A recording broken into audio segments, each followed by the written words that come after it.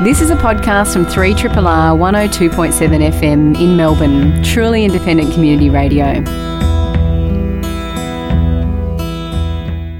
Hello and welcome to Plato's Cave, a RRR film criticism show and podcast. And tonight is a special edition of Plato's Cave. It is the first of our two MIFF specials. We are going to attempt to tackle about, I don't know, maybe 15 films. Good luck to us. Why stop there? I know, we'll just keep going and going. So we've got a lot to get through this evening. I'm Sally Christie, and joining me tonight is Cerise Howard. And we feel like we've turned the clock back in here a bit to 2018 because we've got a couple of special guests. And the first one is Lisa Kovacevic. Hello, Lisa. Thank you for having me back. And Stuart Richards. Hello, I'm back. It's been a little while, Stewie. It has. It's been a minute, yeah. So, without further ado, let's get into this. I thought it would be wise to start with opening night, which was Thursday, the opening night gala, which was the world premiere of The Australian Dream, the new documentary about Adam Goodes. So the venue has changed. For MIFF's opening? For MIFF's opening. Yep. So we're now at the convention centre, just because obviously lots of things are having renovations.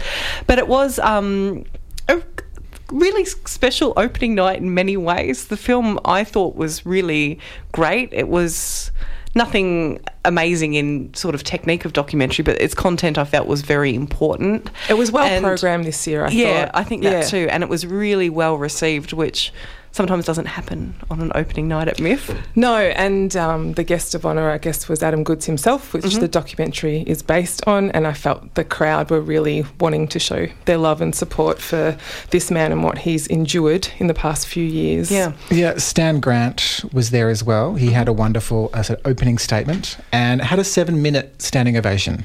So it did. It lasted the whole duration of the credits. At the bit when Stan Grant was giving his introduction, he was saying about how amazing the song on the credits was, and he couldn't wait for everyone to hear it. No one heard. Was clapping over the top of it. I forgot about that.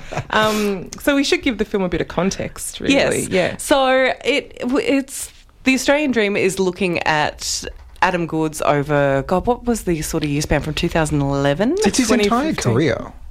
As a footballer. Yeah. But really it centred around the events that led to him leaving to him leaving AFL. So Adam Goodes is a revered AFL football player. He also happens to be an Aboriginal man. And in what year did it start? I think around 2011, if I'm remembering correctly. It started when Adam called out racism, and at a football game someone from the crowd had called him an ape. And he pointed that person out and had them sort of evicted from the stadium. That person happened to be a 11-year-old girl, 13-year-old girl.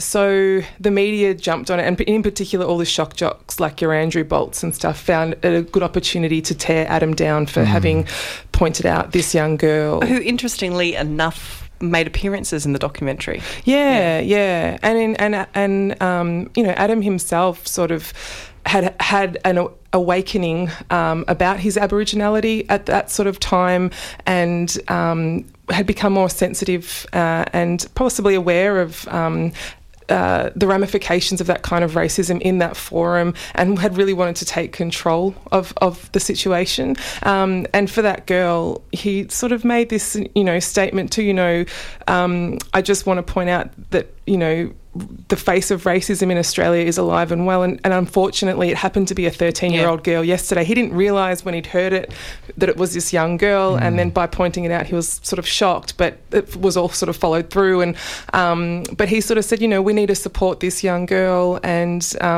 all the media at the time would sort of cut off that soundbite and sort of say that racism has a face in Australia, and it exists on a 13-year-old girl. End of quote. And it didn't really expand on what Adam's intent really was. I sort of found this film. It's written by Stan Grant. It's directed by a British filmmaker called Daniel Gordon, I believe. Yes. Which at first it sort of took me aback. I thought, why didn't they get an Aboriginal filmmaker or Australian filmmaker? But then throughout the course of the film, I thought, no, actually having an outsider's perspective on the history of Australian racism is actually quite good. It's interesting, though, that this film sort of has been released to coinciding with another film called The Final Quarter. Yeah, I thought the release time of this was interesting.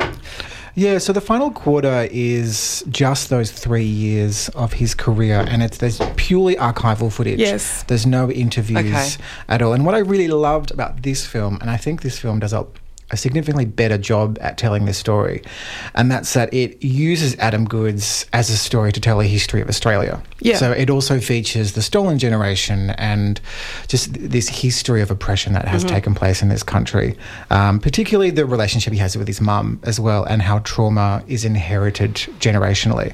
And I think that does it very, very well. It does. I felt more affected by the other film, the film that is listeners can actually watch this on Channel 10 at the moment, I think, on demand. But because they sort of allowed people like Eddie Maguire and Andrew Bolt to literally hang themselves on air, because there's no commentary in that film, the Final Quarter. It's all just, as you say, archival footage of how the media responded to Adam Goodes being booed. Because what happened was, after that first event, it escalated, and he kept getting booed abnormally so. Like, it was phenomenal how much he was booed. And the Andrew Bolts of the world were saying, oh, it's because you're a shit footballer, it's not because you're Aboriginal. And Eddie Maguire made some other horrendously racial slurs, which I don't really want to repeat. And it was a slip of the tongue, and he was just referring to minstrel shows. So bizarre. Yeah. Eddie Maguire spoke about minstrel shows so often. I was like, you weren't even born at that time. Why do you keep referring to... Anyway, but I found that more affecting than this documentary in a way, because it really vilified people, those voices in the media that have control over the dialogue and the conversation, and they are all older white men. In this film, they include Andrew Bolt and they include Eddie Maguire, but they sort of... they add, what they do is it's like they allow them to add to the contribution of the debate when they shouldn't. I don't feel that they should have had that opportunity to. They sort of cheapened the film with their supposed insights, which weren't insightful at all. No. They're part of the problem, you know. There was one amazing moment at the opening night screening. There was actually quite a few when they were talking. Tell us about yes, it. There's one. I mean, Andrew Bolt thinks he's really insightful, but he's not. He had this moment where he says, "Booing is the voice of the people." Yeah. And at that moment, this one solitary woman just goes, "Boo!" Yeah. And everyone cheered. Yeah, everyone. It was a really, it was really fun watching this on the opening night. The audience energy was great. There was lots of sort of interaction, and I don't follow football whatsoever, and I kind of felt that I was pretty uninformed about a lot of this stuff happening, so it was pretty eye-opening. So that was The Australian Dream, which was the opening night film. I know that's getting a general release at the end of the month. It is, and I'd really encourage people to go see. Despite my criticism, it was beautiful. And I took a friend who admittedly sort of said at the end, look, I wasn't that woke to the issue, to these sort of issues, and I really feel like I want to do better now. So it was effective in that way. But I'd really recommend people watch The Final Quarter as well. I've watched them as companion pieces. They're both wonderful films with merit, you know. Yeah. And last night, Stuart and I both saw another new Australian film, which is highly anticipated, which is Jennifer Kent, who made The Babadook, her follow-up film, called The Nightingale. Stuart, do you want to kick off with The Nightingale? Yeah, so this tells the story of a young Irish woman living in Tasmania. Her, correct me if I'm wrong, Sally, but her time as in servitude as a convict is up, and she's wanting her papers released so she can move on with her husband. And I guess she is attacked, her and her family are attacked, and the nature of that attack that just leaves her bruised and broken and alone. I guess it has been revealed in a lot of reviews.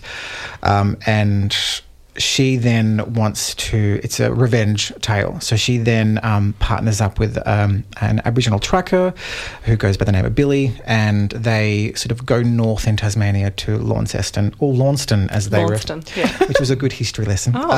So they go north, tracking down the perpetrators of this violence. And it is one of the most violent films I've ever seen. I caught the tram back, to the CBD afterwards, and I was quite surprised at just how anxious I was. Like, it's been ages since I've had a panic attack, but on the tram I was still very tense.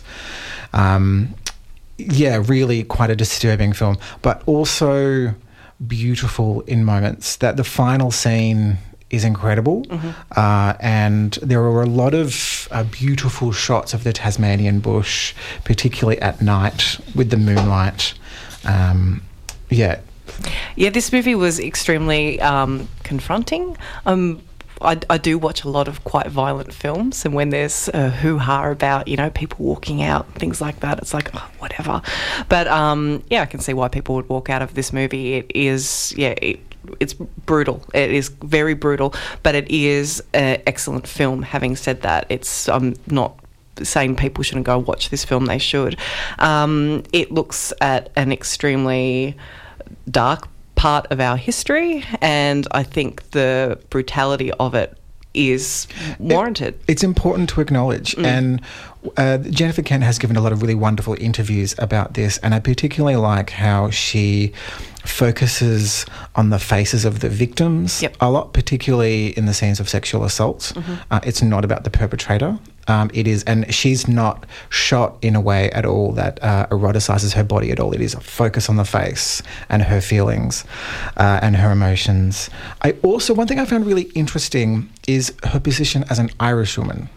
Yeah, we talked a little bit about this last night, which I thought about more because, it is very interesting. There's a really interesting a friendship that develops between these two characters, because she starts this connection with Billy as a victim and really angry, and then he's quite puzzled because he's like, this is my land that's been taken. You as a white fella have taken my land, and she's like, she almost doesn't identify as one of those white fellas. She says, I know what it's like to have a white fella take my land everything from me. So as an Irishman, she's almost in this liminal space between white and black on this land, which I found really, really interesting, and this affinity that develops between these two characters as survivors. Yeah, I did. I love this movie. I'm still really processing it because it was completely devastating. But I do recommend that people go and watch this. It's a very, very, very different film to The Babadook. So if you're thinking that it's going to be something along those lines, it's definitely not. It is screening again at MIFF on Wednesday the 14th of August at the Astor, I believe. And that's the Nightingale. Yes, the Nightingale. Also, that Lisa and Cerise caught this week was Coco D, Coco Da. Cerise, do you want to tell us about that? Well, I had a strong sense of anticipation for this film because I've really enjoyed the filmmaker's previous work. He had a film that slipped under a lot of people's radars at MIFF a couple of years back called The Giant, which was a very peculiar sort of social realist monster film. If you know what I mean, and you may not. But I don't know how else to pigeonhole this, if being in the pigeonholing business. It was a very peculiar, heartwarming film about I think, if I remember correctly, a kid with some sort of disfigurement trying to fit in, and there was a peculiar sport which he was trying to find an entree into. But he also had these fantasy sequences where he stormed about the countryside, trampling things. And prior to that, he made this, Johannes Nyholm's his name, I believe, made this extraordinary short called Las Palmas, in which a tourist behaves abominably, and the tourist is in fact played by a human baby, and all of the staff tending to him are marionettes. That sounds fantastic. That's hilarious because the baby just knocks everything over and just behaves like a bad tourist. So I thought this is a really original filmmaker, and now we're into this new film, this very peculiar horror film in which a trauma is revisited. Not the actual events that have traumatized people, but further traumatic events are then variations upon themes reenacted in a camping site between a husband and wife whose marriage is clearly under strain owing to the loss of an 8-year-old daughter 3 years prior. And they keep re-experiencing being menaced by a bizarre motley crew of people and animals. They're kind of fairy tale characters, They aren't they? are. There's definitely a fairy tale element, and there's puppetry in this and other animation. But then a lot of it's very grounded in real settings, and it's just very menacing and quite disturbing. And really, I was very impressed again. I don't know that it's quite as strong as The Giant, because that film just cuts through a bit quicker. This one's got a little bit more symbolism weighing it down, I think, but it's still a pretty interesting night out at the flicks, Lisa, didn't you think? I thought so, yeah, I agree. I mean, it sort of had me at fairy tale horror set in some Nordic forest. I was like, I'm in. But yeah, it sort of reminded me of a horrific Groundhog Day. For anyone who didn't grow up in the 90s, Groundhog Day was a Bill Murray flick, but it was a comedy where he wakes up every day. But with the knowledge that he's lived this day before, no one else has that knowledge. So he learns. This couple never learn. They never become woke to their experience, I suppose. So it's relentless. I found it really relentless in the repetition, but there is sort of there's some sort of subconscious learning that goes on where there's sort of a sound might trigger something. Hang on a minute, this doesn't seem right, and they sort of have some sort of education. Did you think? Well, each time it begins again, they're more anxious at the outset, as if there's some echo of the trauma. I think it is interesting what it has to say about how trauma can work on people, and the echoes, the things that can trigger trauma aren't necessarily repeats of the original traumatic event, but something else that and suddenly you're in that headspace, and that's what's happening to this poor couple. Yeah. And it's just such a very, very peculiar. It's so peculiar. Film. There are some beautiful cinematic or uses of the camera where every sort of scene as it ends, there's these sort of aerial shots of the scene as it's sort of completed its cycle, let's say, and all the characters are sort of posed motionless, which was really haunting, and I don't really care to delve into why, but there was lots of really wonderful uses of repetition that really worked well on the subconscious, and I really enjoyed his animation as well, which was this sort of rabbit family in what was that silhouette sort of shadow puppetry, I suppose. I think his background, Nyholm, is an animator historically, but and he brings a lot of that craft into this film. I was keen to hear, because I knew you would have known who he was and his background, which I didn't. So I was keen to hear what other films of his I should check out, and I will check out The Giant. Because, it's fabulous. Yeah, I was really intrigued by this film. It's a tough one to recommend because it was harrowing, but it was good. Yeah, strangely harrowing in a way that you can't quite put your finger on, because it makes no sense, but it makes a lot of sense. If you know what I mean. It stays with you, doesn't it? Like I trauma. have no idea what you mean, but just don't go camping. Yes. is what in the Nordic key woods. Takeaway. Just don't camp. Yeah. Well, if you are keen to catch Coco D, Coco Da, it is screening again on this coming Wednesday, the 7th of August. Stewie, you also watched And Then We Danced. And Then We Danced. What an incredible film. I fitted this in at the last minute, and I'm so glad I did, because I think this is going to be my standout of the festival. Directed by, I get his name up. That's a big claim so early into the festival, Well, by I'm the going way. back to Adelaide tomorrow, so it's a brief festival for me. Levan Akin? Levan Akin. And so the central character is Marab, played by Levan Gelbakiani, sorry. And he is a traditional Georgian dancer with this sort of ensemble troupe, and it begins with their teacher, their choreographer, kind of telling him and his female dance partner off because they're too sexual and sensual in their dancing. He says that this isn't the lambada. There's no sex in Georgian dancing.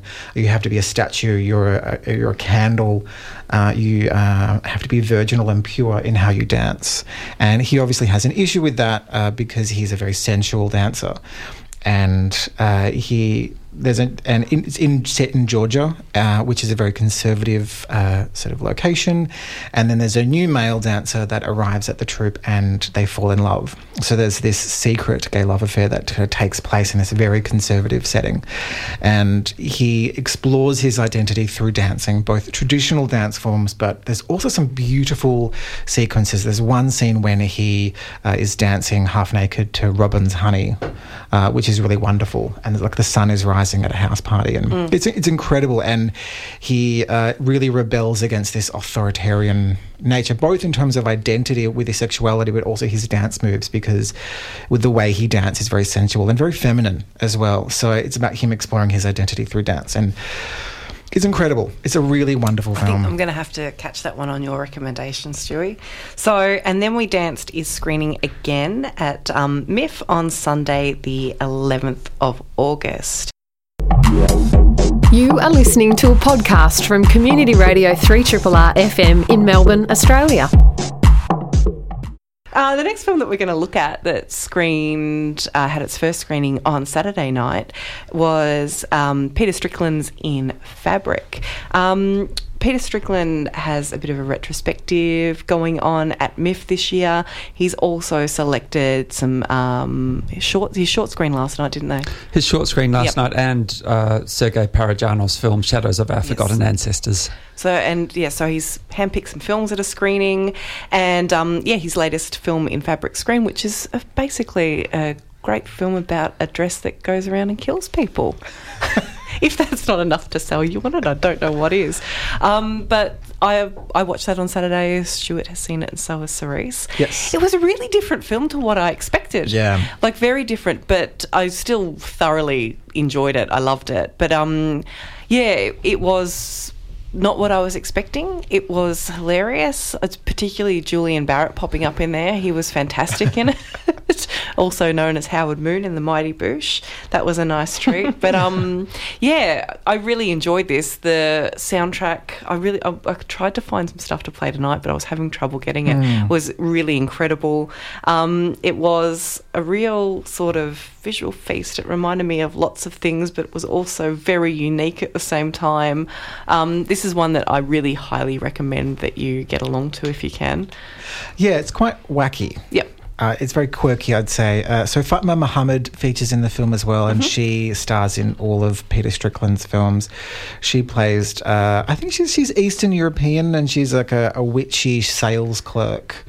And is it set in the 70s? Yes. Well, yes and no. I think actually there is a newspaper that carries a date in there somewhere. Really? But otherwise, there are so many anachronisms in the film. It's not really set in a clear footing somehow in time or space, but I mean, a shop with pneumatic tubes whizzing about the place, and extremely peculiar gothic sales folk, and it's redolent of the 70s at some, but there's other things that you just can't pin down so very easily. Yeah, it takes all of these kind of quirks of the retail setting of the 70s and makes them really uncanny in a way. Particularly, those tubes where all the money goes up, and the language they use. So the changing room is the transformational sphere, which I love. That's fantastic. And when she's advising people to go, when their shop's closing, she says, please buy your goods and go to your homes.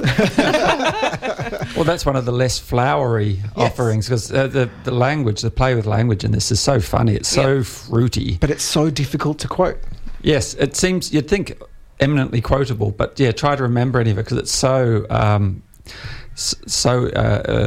flowery, florid and purple. And there are some very peculiar things going on behind the scenes in that shop. I know. It was just... And I felt like we really just got a little taste of what was happening behind the scenes in the store, that not too much was revealed and lots of it was left up to our imagination. And Peter Strickland did do a brief introduction before the screening on Saturday, and he was saying there that this was... this story came to him from, how he was, I guess mesmerised by these stores in the 70s and wasn't sure where things were or where they went, and that's kind of how he built this story up. Yeah, particularly the dumbwaiter. Yeah. So where does the dumbwaiter go when it disappears? Love a dumbwaiter. I know. Yeah, but then there are elements of this film that are really rooted in almost social realist territory, including some very canny casting of Marianne Jean-Baptiste, who's very well known from Mike Leigh's Secrets and Lies, and she plays the film very straight. There are some people whose performance in this are extremely arch, and others who respond to all the craziness around them very matter-of-factly, which just makes it all the uncannier. Yeah, that's a really interesting point because Hayley Squires is in it, and she was in a Ken Loach film. Yeah. So, there is this real kind of realist... There's a kitchen sink element to this, but also a total batshit crazy element to it. Yeah, because I was saying Julian Barrett's in it before, and he's definitely playing his role for laughs. So there are, these people playing it straight, and these other people, really sort of, I guess, playing up the comedy aspect of it, which, it works really well. It's a really beautiful film. Yeah, Strickland's other films, I think we've actually covered a couple in Plato's Cave yesteryear, if people look in the Duke podcast. Of Burgundy was at MIFF a couple of years ago, wasn't it? Yeah, I think we would have covered it surely at some point. And Barbarian Sound Studio had a very limited season at Acme some years back. Both of those films are part of the Strickland retrospective. So... While In Fabric has another screening coming up at the Astor, and I definitely recommend seeing this sumptuous film on that big screen. Yes. His other films are all exquisitely beautiful. He's a great stylist. His films are so informed by his love of cinema, especially of some of the more disreputable genres of yesteryear, but stylishly disreputable genres, whether it's the giallo or sexploitation film or peculiar Czechoslovak New Wave films like The Cremator, the extraordinary film The Cremator that he's programmed in as one of his picks this year. But the thing we haven't mentioned is that Strickland is actually here in person. Yes. Oh, you did say he did a little intro, but he'll be here to speak at a little more length, and already has on the weekend with our fellow caver of yesteryear, Alexandra Helen-Nicholas. They had a lovely lengthy conversation. That was great. Yeah, it was great at the Wheeler Centre on Saturday, and I hope MIFF are going to put that online. Yeah, it was being filmed, so fingers crossed they did put it up because it was a really excellent, insightful in conversation. And Cerise, you're doing some Q&As with Peter Strickland. I am. May they be half so insightful. So this Wednesday after Barbarian Sound Studio, I have a Q&A with him, and I'll throw that to the people to get a word in edgeways there as well. And on Friday, his first feature film, Catalan Vaga, which is another wonderful revenge film. That's a great film. It is a really great film. So we'll be having Q&As both of those nights. And while Peter Strickland is adamant that he's not a great talker, he in fact is. He's a wonderful enthusiast whose love of a lot of the same cinema I love comes through in great clarity and lucidity, and he's I thought that too. At the In Conversation that Cerise just mentioned, I found him incredibly insightful, and I loved hearing about he had, was able to articulate his love of cinema so well, but also influences from, the typography on record covers and things like that, how that's all come through in his film. I found that really, really incredible, how he sort of brings in, I guess, his background, and I love for kind of, I think, early goth music from what I can gather, into his cinema as well. I loved listening to him. I could have listened to him talk all day, to be honest. Yeah, he has a real talent for using creative mediums and kind of crossing them into sort of other mediums and using their influence. Yeah. And I should also mention that Senses of Cinema have a dossier for this MIFF program. So there's a whole bunch of articles there to further enrich everyone's enjoyment of this season that Alexandra, Helen Nicholas and John Edmund have put together. And you've got a piece. And I've written one on the tactile elements. There are a lot of tactile elements to his films. You're meant to feel things, and whether it's In Fabric, you're meant to feel how lovely and slippery that dress is before it then attacks and leaves nasty rashes in its slippery wake. But throughout his cinema, there's a lot where I think there's a synesthesia at play in a lot of his films, and The Duke of Burgundy really brings that out, and that beautiful SM romance of that film is so centred around. And it's a stunning film, so don't miss that if you've not seen it before. Was this screening at Plenary, the In Fabric that you saw? I didn't. Oh, I saw it prior to that, but yeah. Stuart and I both saw it at the Plenary. Which is a new venue for MIFF this year. Like I said before, I think a few things are being renovated, which is an interesting space to screen a film. I think they've got it divided up into 3 cinemas there. Yeah. you had an experience watching a film there. with Yeah, sound. so, I mean, we're going to talk about A Portrait of a Lady on Fire in a moment, but there was some noise bleed. So we were watching a very quiet French film set in the 18th century of women, dramatically painting. And we have the voices from the Australian Dream documentary next door kind of bleeding in. So the sound of Andrew Bolt's voice kind of booming in the background during I had a similar experience on Saturday. I went to an In Conversation with Thurston Moore and Jacinta Parsons, and it sounded like somebody was ordering Indian takeaway in the auditorium. I don't know where that noise was coming from, but it was so distracting. I felt really awful for the people on stage. Yeah. I mean, in the festival's defence, it's very tricky when you have to have it in the bounds of the CBD. Yeah. And there's just so few theatres that have that capacity to be able to screen these events. Yeah.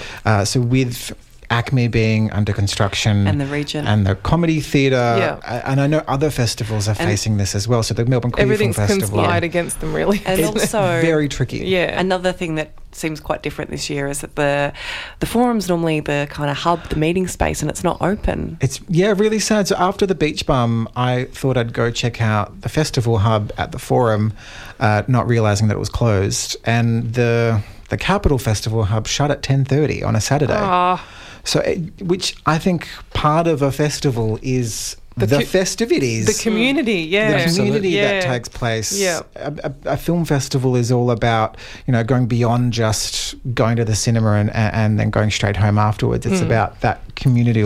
Meeting up and talking with people about what you thought about the film. That's one of the most exciting bits. If there's no central hub to do that, then it's lacking, which I think is a real shame. I mean, it is a joy to have the Capital back in the mix in its restored form. I can't wait to go. I haven't seen a screening there yet, so I'm it's very exquisite. excited. There's still, I think, a little bit of fine tuning going on there, but basically it is a wonder. It's one of the great cinemas, and that salon is beautiful. And I know what it looked like a couple of years back, and it's a marvel that they managed to renovate it to the extent they have. But if you go up there thinking, I want a bit of festival club atmosphere, you'll find it kind of secluded and anything but clubby. It's just more now like it's a chill out space. Maybe where you need to go after the Nightingale, Stuart. Just calm. Yeah, I know. Calm down. Have a cup of tea and a lie down. Yeah. If you are interested in seeing In Fabric, which I think we all recommend, it's screening at the Astor on Saturday the 10th. And Peter Strickland's other films are all sort of peppered throughout the festival, with Cerise doing Q&A, so get along to be great. Plus, he's handpicked films like The Cremator and Trash, which I'm super, super, super excited about. So check out the MIFF Guide for dates for all of those. The next song that we are going to... Oh, we've got a giveaway. Before my song. Go on, Lisa. Because there is actually another film festival that's happening at the moment, which we should give a shout out to, and it's the Indian Film Festival of Melbourne, and that runs until August 17 at cinemas and venues across Melbourne and the CBD. So this film festival plays further afield as well. I think in places like Chadstone, etc., lots of Hoyt cinemas. And we've got a double pass to give away. The festival's packed with over 60 films from India and the subcontinents, and these tickets are open to use for any film screening happening across Melbourne. You just book them in. And this year's festival features Shah Rukh Khan. He's coming out for the festival. Wow. They always have such great touring Bollywood stars. He's like the biggest Bollywood actor. But what do they call him, the king of Bollywood or something? Yeah. It's a very well-financed festival. It is, isn't it? It is, yeah. And there's lots of other, keynote speakers and things to check out. 3 Triple R. We'll attempt to cover another 4 films in about 14 minutes. I think we can do it. The first one we're going to look at that Stewie saw was Portrait of a Lady on Fire. Yes, so directed by Celine Sciamma, who directed Girlhood and Tomboy, 2 very cool films. And so this is set in the 18th century on the isolated island in Brittany, where we have a betrothed young woman who played by Adele Haenel, who has to have her engagement portrait made for a Milanese member of the gentry, and she doesn't want the marriage to take place, so she's refusing to sit for a portrait. So a female painter played by Noémie Merlin, who arrives in disguise as a lady-in-waiting or a walking companion, and so she has to secretly study her face so she can paint this portrait in private. And the two fall in love, and it is a beautiful film. The final shot took my breath away, reminding me slightly maybe of the final shot of Call Me By Your Name, where you just kind of sit and just marvel at the performer's ability to really kind of show a range of emotions. An incredible film, great use of Vivaldi as well. I love a good bit of Vivaldi. Yeah, I mean, it was Seasons. it's wonderful. Just you think about people studying each other and painting dramatically would be quite dull, but it's really stunning. And if you are keen to see Portrait of a Lady on Fire, which I am because I've heard nothing but fantastic things about it, it has 2 more screenings during MIFF, which screening on Saturday the 10th and Sunday the 11th of August. Scheme Birds is what we're going to look at next, which you saw, Lisa. I did. I was keen to see this film. It's a documentary. It's made by 2 first-time filmmakers, actually, Alan Fisk and Eleanor Hallen, and they're from Sweden, but the film is actually set in Scotland. And I lived in Scotland for many years, and it's actually based on a town called Motherwell, which is where my partner's family are from, actually, and this town exists on the fringes of Glasgow. It's really rough. It's sort of project based is what you'd call it in America, but they call them schemes in Glasgow. So it's used as a derogatory term over there, a schemey, and so Scheme Birds is reference to the people that live in the commission flats there. The film was made over several years, and it is extraordinary. It's I actually didn't know it was a documentary. I could not tell it was a documentary for the first 20 to 30 minutes. And I think that sort of speaks to, there's this sort of trend in making documentaries very cinematic. Sometimes that works. Sometimes I really feel like it doesn't. I remember there was a film we saw last year, Cerise, which was part of HRAF, the Human Rights Film Festival. It was about the ivory trade. Do you remember that? Yeah, I do. It was shot beautifully, but it almost fetishised its subject matter, which was quite awful. There was this big burning of the ivory, and it sat uncomfortably with me. This, however, really works. The filmmakers have made this decision. So basically it follows a young girl called Gemma who sort of says she's, living a really rough life. She was born to a drug-addicted mother and abandoned by her father as an infant and raised by her grandparents. She also happened to be born... The film sort of avoids politicising it overtly, but there is one sort of point to which they do make that the year she was born was the year that they blew up the steel factory in Motherwell. Because in the 80s, under Thatcherism, they decided no more steel manufacturing in Scotland. It's all going to be done in England. And it really destroyed that community. And it sort of destroyed her future as well. There are no prospects here. And so she's living in these housing commissions flats, and she says the best you can hope for here is to be locked up or knocked up. And she becomes the latter quite quickly. But the filmmakers are extraordinary. They've filmed it over several years. So from the age of her about 15 years old, I'd say, until she's about 19, her and her friends, and so much changes, so much happens, but you never feel the filmmaker's presence. It's really... They must have just managed to create such a safe environment for these people. They never look at the camera. It's very whimsical. They sort of avoid making the film, because it's social realism, they don't go gritty and dark. It's actually quite light on their subjects. The lighting's quite beautiful, and the light in Scotland is like that. They sort of avoid making it dreary and drab. There is a beautiful light quality to Scotland, and I appreciated that. I just thought it was an extraordinary film. I'd really recommend people go see it. It's only got one more screening, which is tomorrow, and it's at 4 p.m, so just take a sickie or something and head down to Hotel Melbourne. Yeah, it's really, really great. It's called Scheme Birds.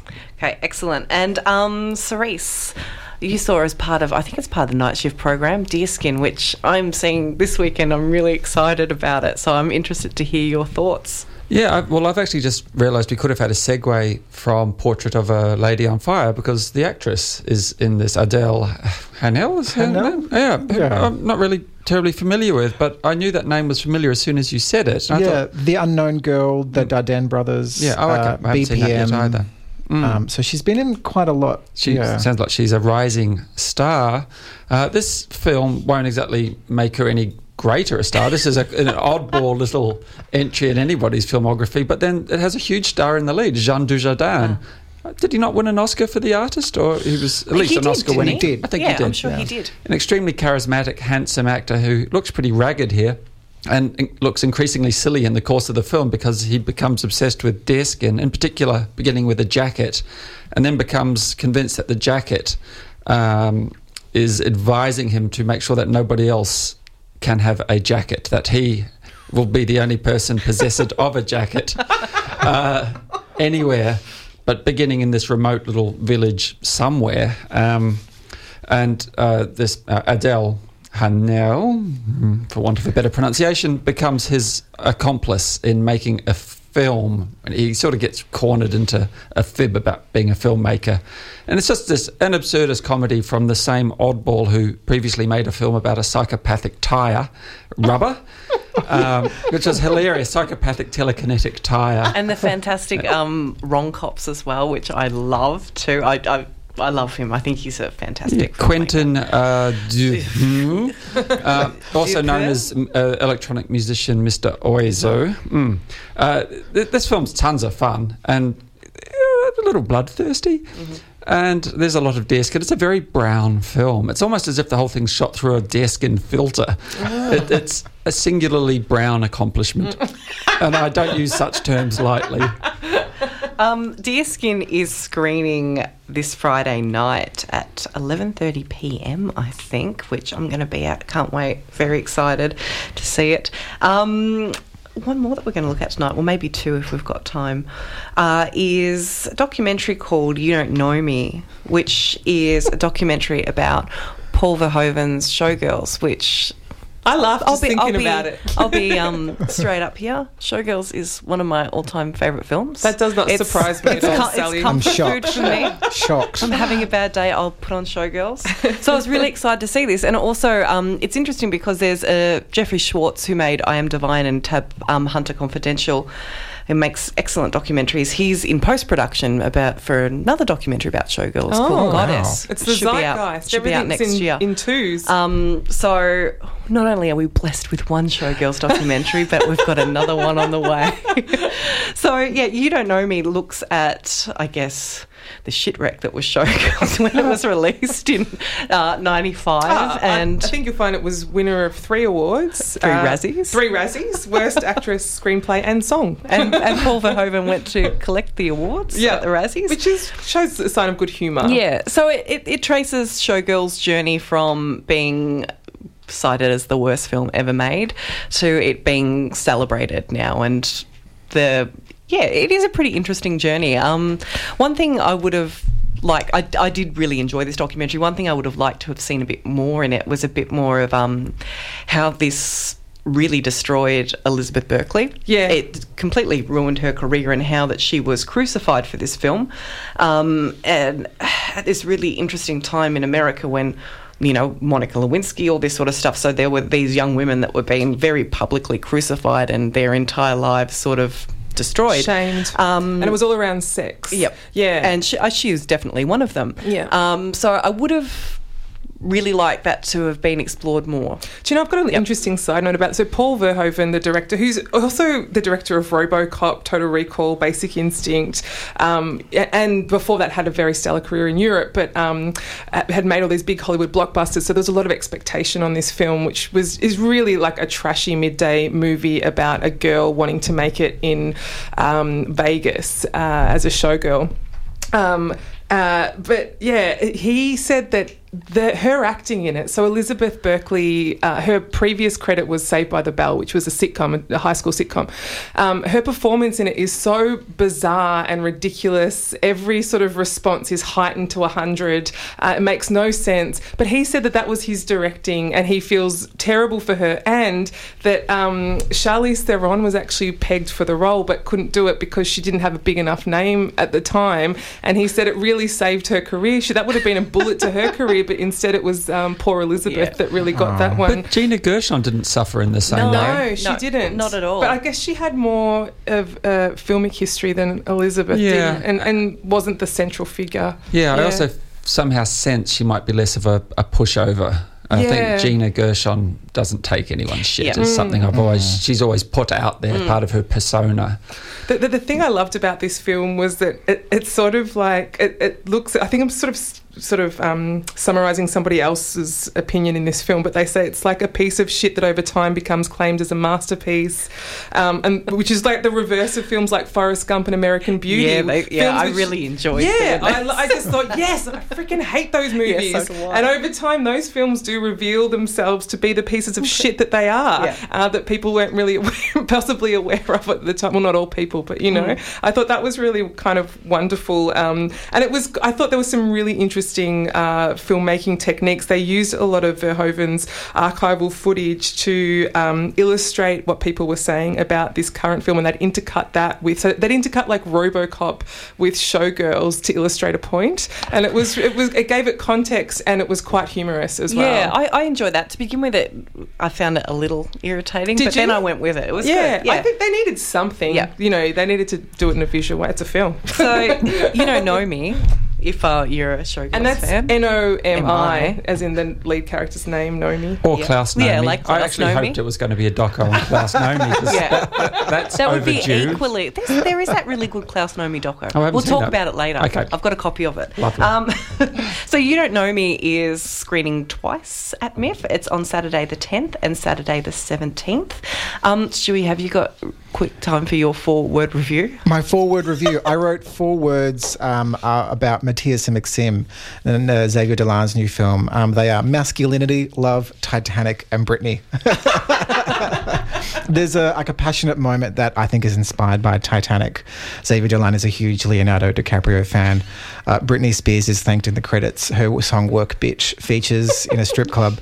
And it's about 2 kind of male bro friends that fall in love. Yeah, that's it. That's it. Great film. Really great film. So you have been listening to our first of 2 MIFF specials on 3RRR with Cerise Howard, Lisa Kovacevic, Stuart Richards and myself, Sally Christie. Every film that we have talked about tonight is still screening at MIFF, so check the program guide for details. This has been a podcast from 3RRR 102.7 FM in Melbourne. Truly independent community radio. Want to hear more? Check out our website at rrr.org.au.